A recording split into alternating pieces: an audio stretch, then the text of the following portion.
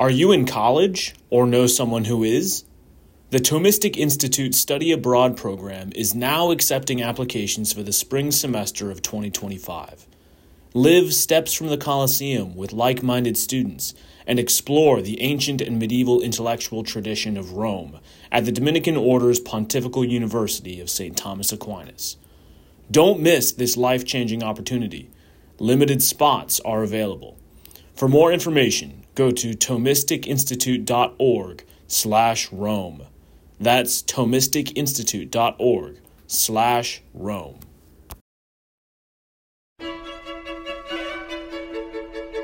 Welcome to the Thomistic Institute podcast. Our mission is to promote the Catholic intellectual tradition in the university, the church, and the wider public square. The lectures on this podcast are organized by university students at Thomistic Institute chapters around the world. To learn more and to attend these events, visit us at thomisticinstitute.org. But I know that if you're like me and like most generations, you have to sort through a lot of counterfeit conceptions of what it means to be a leader. We have this notion that to be a leader is to be an island, right? It's a kind of unbreakable force, separate from others. And certainly that's one way of being a leader. But I doubt it's very effective over the long haul. Now, most of you, all of you, I think, will find yourselves very soon, if you've not already, caught up in projects and pursuits that are simply impossible to achieve on your own. In this life, in a world like this one, for creatures like us, there's nothing really worth doing. Certainly nothing great that can be done without the help of friends. Tonight we're going to be talking about friendship. I want to begin just with a couple of ideas about the importance of friendship, and I also want to just pause to explain how I'm going to be approaching this topic. I'm an Aquinas scholar. That's a scholar of St. Thomas Aquinas. He was a 13th century theologian and philosopher and preacher who, well, like you in many ways, he gave away a lot to do what he did. He was a preacher. He took, like all the members of his order in his day, he took a vow of poverty, took a vow of chastity, took a vow of obedience, and dedicated his life to the pursuit of philosophy and theology in service of the church. And as part of that pursuit, he began expositing the newly available commentaries on Aristotle, which had been lost to the West and were then newly recovered in his day, due in large part to the Crusades. And what he finds when he turns to the 8th and 9th books of Aristotle's Nicomachean Ethics, is this a book familiar to you? You know it? What he finds there is a treatise or two books on friendship and its kinds. And he begins there, Aristotle, with a number of hortatory reasons, a kind of rousing invitation to the topic that is meant to underscore the reasons why one would begin studying friendship in a treatise on ethics, right? So there's no question about the place of a discussion of fortitude in a treatise on ethics or courage. There's no question about the place of justice in a treatise on ethics. But when Aristotle turns to these 8th and 9th books, now that he has examined what he takes to be a comprehensive catalog of virtues, and he turns to this topic of friendship, he states a number of reasons, and I'm going to be speaking to you now this evening out of Aquinas' commentary on Aristotle's treatise on friendship. Now, I want to underscore also that though what we have here in St. Thomas's commentary is in fact a commentary, it's not just that. There's a lot you would need to say about the genre in order to understand what he's doing. But there are, in addition to Thomas's very perspicuous comments on the letter of the text, a number of insights that I think that transcend the letter of the text, that, in other words, take Aristotle beyond Aristotle and begin to apply his thought in a new direction. And I'll flag a couple of those. But first, why think about friendship? Well, Thomas, expositing Aristotle, gives us several reasons, and I won't read all of them, but he points to no less than 6. The first reason, I'm quoting, why friendship should be discussed in a treatise on ethics is that the consideration of virtue pertains to the moral philosopher, and although friendship is not a virtue, it's something like virtue, insofar as it's what Thomas here calls an elective habit. And I'll explain that later. So although friendship isn't a virtue, it bears some semblance to virtue, and therefore warrants a place in our thinking about ethics. A second reason, Thomas here expositing Aristotle says, the moral philosophy takes consideration of all things that are necessary for human life, among which friendship is especially necessary, insofar as no one who's well disposed, I mean, really, you could gloss that as no one who isn't crazy, would choose to live without friendship, even if they had every other exterior good. For those who possess such goods, he's thinking here of things like wealth, okay?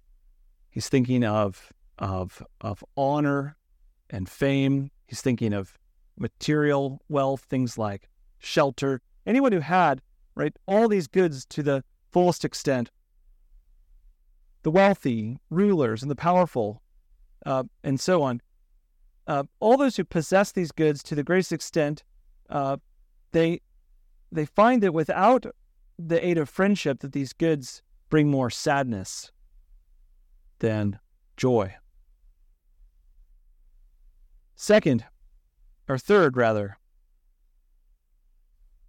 we need friendship. We need friends because we are at various stages of life, all of us, in need of various kinds of help. And here Thomas divides human life just for the time being into roughly 2 categories, thinking here of the young and the old. So you're young, and I wonder, I don't know anymore, honestly, which side of the line I fall on. I mean, this boot isn't a good indication. But you're young, and you need friends because you are at times a bit too exuberant, and you need friends to hold you back. But there will come a day where that exuberance will fade, and you will need friends to sustain you and carry you along.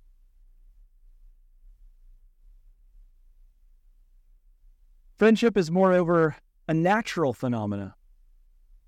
I mean, we don't often think in these terms, but we can and should recognize that we're animals. And like cheetahs and elephants and narwhals and every other kind of critter besides, we have a natural history. There's a part of our life, a large part of it, that is simply natural to us in virtue of the kinds of things we are. And we're not solitary creatures, right? When you were born, you didn't hatch. And right, just, your only job was to see if you could make it to the sea. And then it was kind of like, good luck. You're a social creature,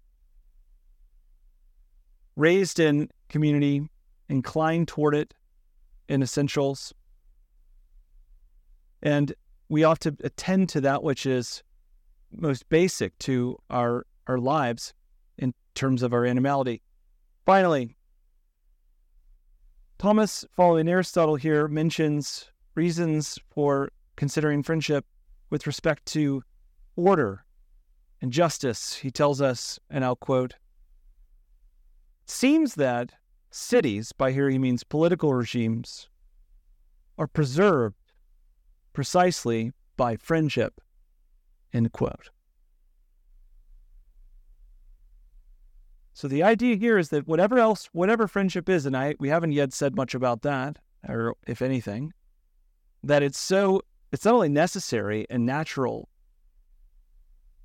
it's also a preservative. It's something on which the health of our communities stand or fall. So much so, Thomas continues, that if there are friends, quoting again, if we have friends, we have no need for justice in the strict sense, because they would have everything as though in common, since a friend is like another self. However, justice does not relate to oneself, but if they're just, nevertheless, they still need friendship, and what is most just seems to be preservative and restorative of friendship, and therefore pertains much more to the moral philosopher to consider friendship than justice. He's underscoring here the sense in which the terms of our relationships, the obligations that are implicit in them and are made explicit at various times, recede into the background to the degree that we are relating to one another as friends. Right? There's a large difference between one political stranger placing demands on another and one friend appealing to another precisely out of friendship for help, for a certain mode of conduct. I'm just trying here to stimulate some thinking on your part about what friendship is, and now I want to begin saying something about that. And to do that, I'm going to exposit extemporaneously here Thomas's account of friendship insofar as it can be found in the Nicomachean Ethics.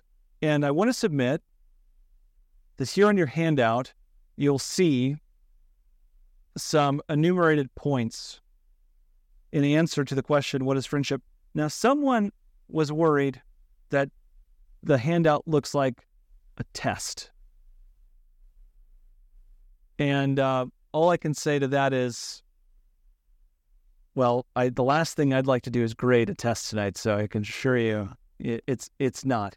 This is not a multiple choice exam. What you have before you are, in outline form, a series of points about what Thomas calls the ratio, or the nature of friendship. And he tells us here that friendship consists, in the first place, in a kind of benevolence, or more specifically, consists in a kind of love. Now, there's a balmy term. There's a contested term.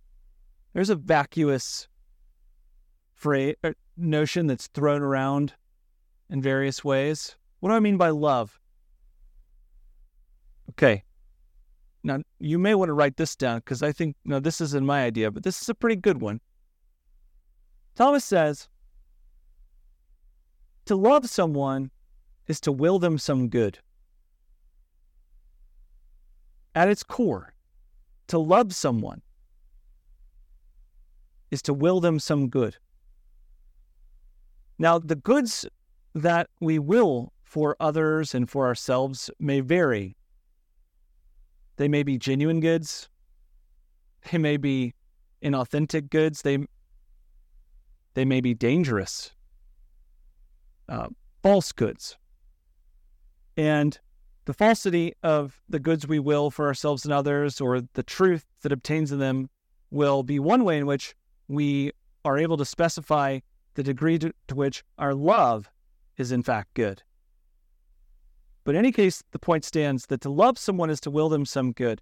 And Thomas wants to say there are now basically two kinds of love.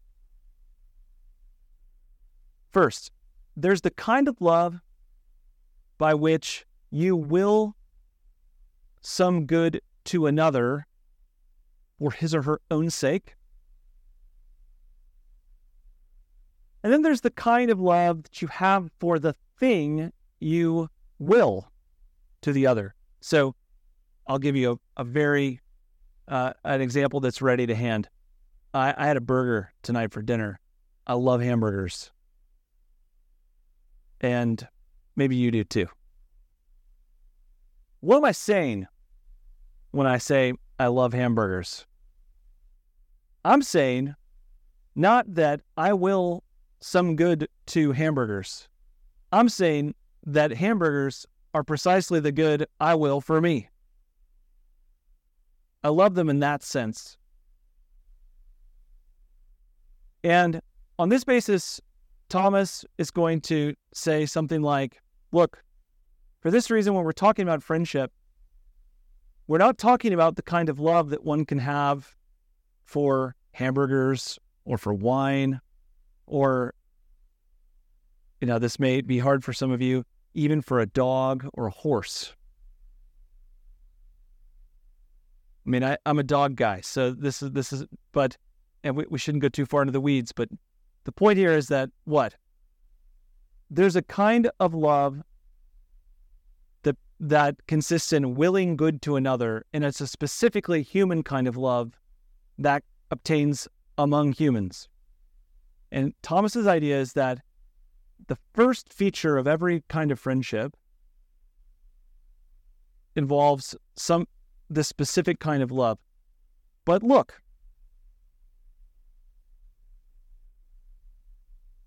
you won't have a friendship just because it turns out to be that you love someone or will something to someone. In order to have a friendship, Thomas says, there's something else that has to obtain. And that is that you must will some good to another who wills you some good in return. And he quips about this. He has a little aphorism. He says, a friend is a friend to a friend. What is a friend? A friend is someone who you love and by whom you are loved in turn.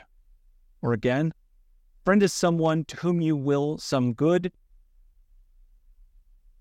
and by whom you are willed that same good in return. So there must be some kind of mutuality. You see, I mean, this is kind of the hard thing to figure out. You find yourself enamored with another person, and that doesn't make for much if there's no reciprocity. All right, now here's the third thing.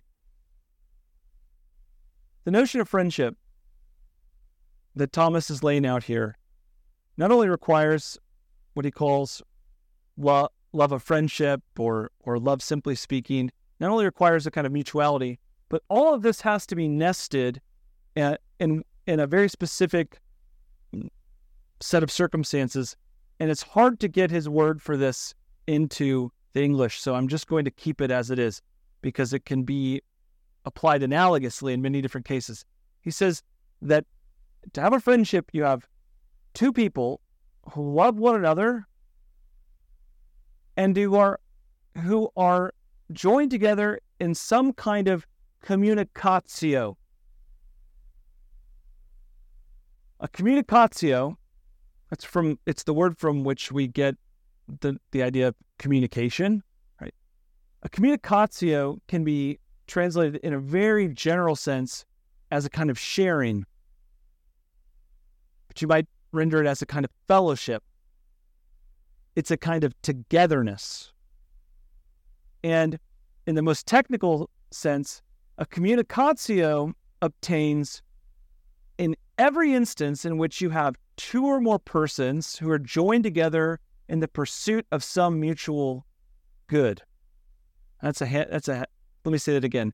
A communicatio obtains whenever there are two or more persons who are joined together in the pursuit of some mutual good. Let me give some examples. These are Thomas's examples. There is what's called the communicatio of the battlefield. You have a communicatio, and you really want one. You don't want just a bunch of people kind of doing their own thing, right? That's not going to work. You want people joined together in the mutual pursuit of what? What's the good being sought? Victory. Here's another example. The communicatio of the road, or the fellowship of the road.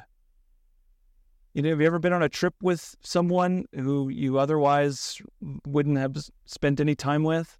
And as soon as that trip's over, the fellowship that has been forged there basically dissolves. You were, for a short time, joined together in the mutual pursuit of what? A common destination. Political citizens are engaged in a communicatio insofar as the members of a political community are engaged in the mutual pursuit of the common good. What's good for that regime, that polity. Thomas's idea is that friendship is like this. It is a mutual pursuit of some good together in concert with at least one other person. Now, there's an interesting insight that we get from Thomas that I don't think we find yet in Aristotle. And it pertains to what, in the case of what I'm going to in a moment call true friendship, this good being sought in every friendship is. So let me ask you,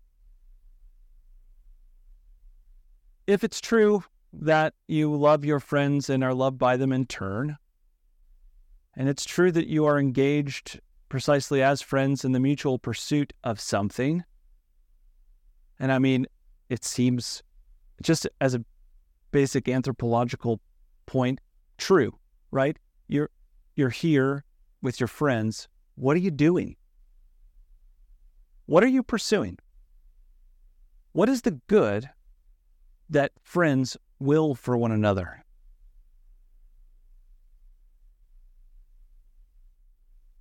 Any thoughts? Yeah. Thought? The first thing that comes to my head is, in our daily lives, we're probably consciously pursuing the earthly goods of them. So like health, probably success at their job, at whatever. But I think in a supernatural sense, we also kind of want them to get. Good. You're way ahead of me, though. You're way ahead. No, I like it. I like it, but I'm going to pull you back. Yes. There's this colloquial saying that we say, collaborate to graduate. So this concept. Okay. Right. So that would be the common good, the good that you're seeking in conjunction with one another insofar as you are students or cadets. But I want to ask about your friendships. And I grant the point that you share in a kind of friendship with your cadets, co-cadets. Pardon me if I'm not using the right lingo. I'm sure I'm butchering it. You'll have to help me. Yeah. Or I'd say, I try and see truth or veritas for. Good. Certainly the case. This is a bit of a stumper. I think that's true, but I don't think it is the good that is principally sought in the case of friendship. Yes. It's not. It's not too simple. It's exactly the case. The good that friends will for one another, now think about this, is precisely their friendship. What do you want for your friends? You want for them to be your friends. You want for this thing, this friendship, to go on, to continue. If to love someone is to wish them some good, and every form of friendship, or true friendship as I'm going to call it, consists in willing someone some good, then I'm suggesting that the thing that friends will one another most of all,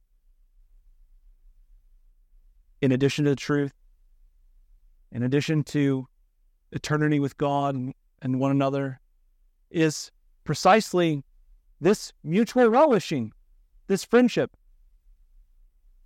This is Thomas's thinking. You can contest it.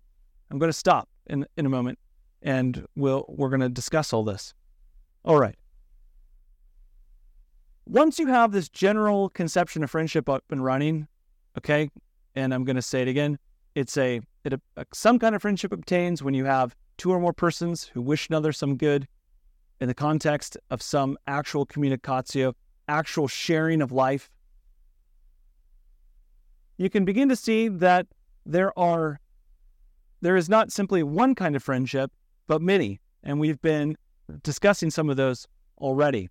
And Thomas sees, following Aristotle, that there are basically two different ways that you can begin to think about the various kinds of friendships that you are already caught up in. On the one hand, you can begin to distinguish friendships, as we've already been doing, on the basis of different kinds of fellowship, different kinds of sharing. There's a kind of friendship that you share with your blood relations, right?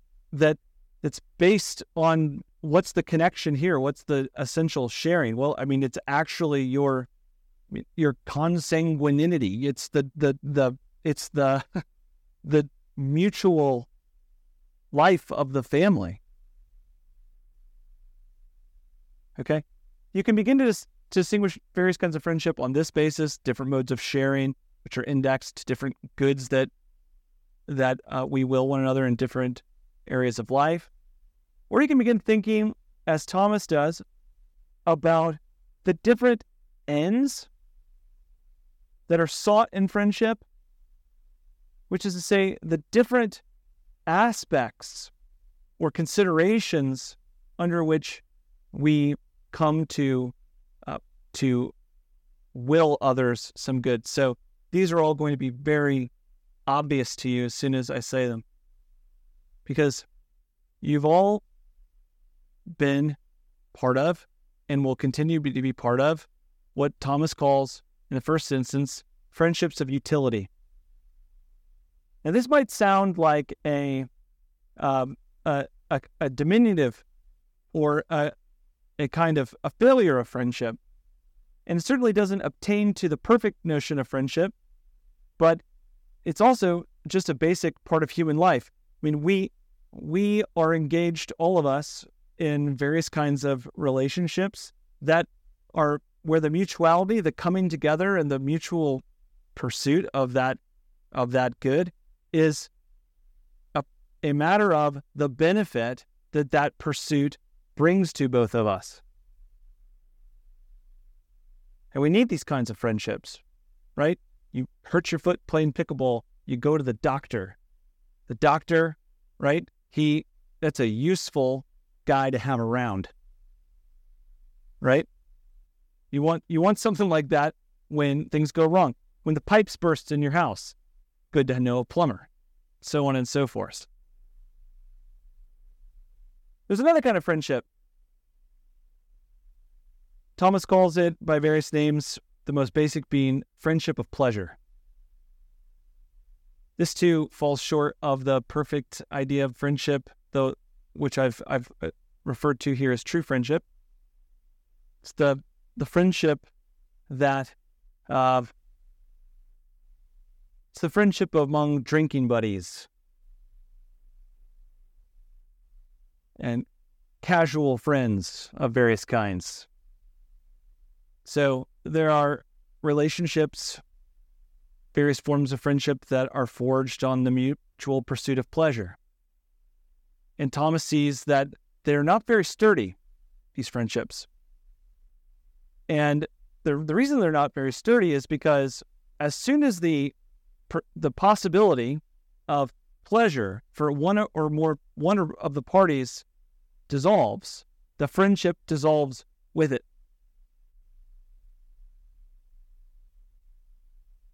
And these are basically imperfect but nevertheless genuine forms of friendship, in which are a kind of shadow of true friendship as Thomas understands it.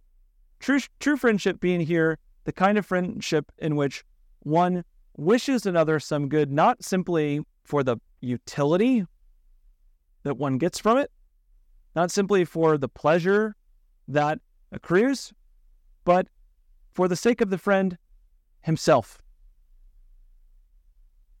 It's also the case, by the by, that these are true friendships, the most useful and most pleasurable forms of friendship.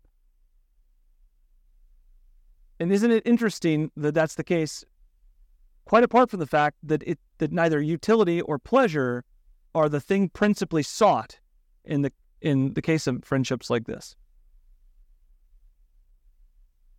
So laying out here for you, I mean, you can think of this like this won't be a perfect analogy, but you learn the periodic table and your world begins to look a little bit differently. You can name things in it. You can categorize them. You can begin to understand the building blocks of more complex realities. And what I'm wanting to do here is to lay out this conception of friendship for that reason. But then I just want to put before you what I think is a truly remarkable idea. And that's this. What draws Thomas Aquinas to this conception of friendship ultimately is in fact a kind of friendship that I have not yet named. It is a kind of true friendship, but it's a very specific instance of true friendship. In fact, he thinks it's a friendship in which true friendship is maximally instantiated. What's that? He gets the idea from John 15, where Jesus says to the disciples, "I no longer call you servants, but I call you friends." And Thomas thinks if Jesus calls the disciples friends, and then if by extension he calls us his friends, then there must be here some conception of friendship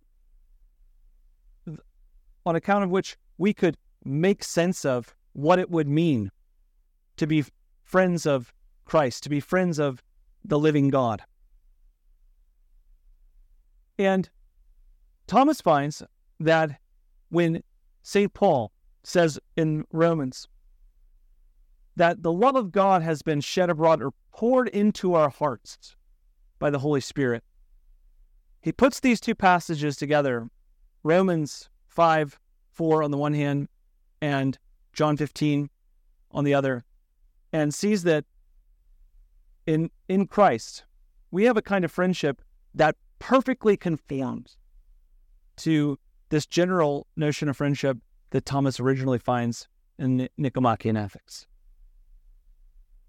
We find, that is to say, in our relationship or our friendship with God, that we have a friend who wishes us some good and by whose grace enables us to love him and others in him in return. And we find in that friendship that the good being willed, the good that God wills for us, is nothing less than friendship with God. And the good that God bids us seek is nothing less than friendship with God. And the good that God would have us will for others when we are called to love them is nothing except this very same friendship with God. Which is to say, it's a kind of loving and being loved in return. and not simply a mere well-wishing where friends will or persons will wish each other some good from afar, but will actually be joined in the mutual pursuit of working for one another's good in the context of a kind of society, a kind of fellowship, kind of gathering. That is what St. Thomas Aquinas calls the church. And the last thing I would like to say to you, since it may be the last time I have a chance to address a group like this, is that there is a kind of friendship in this life that I know that I cannot, none of us can live without. And so I just want to exhort you to consider this idea, which is an idea, but also an invitation. This notion that we are indeed friends of God. Thank you. Thanks for listening to this lecture on the Thomistic Institute podcast. The generosity of people like you makes this podcast possible. If you enjoy these talks, please consider showing your support at www.thomisticinstitute.org/donate. Your donation of even $1 helps us reach more college students and many others with the powerful truths of the faith, and it ensures that we can keep publishing top-notch lectures on this podcast. Thanks a lot.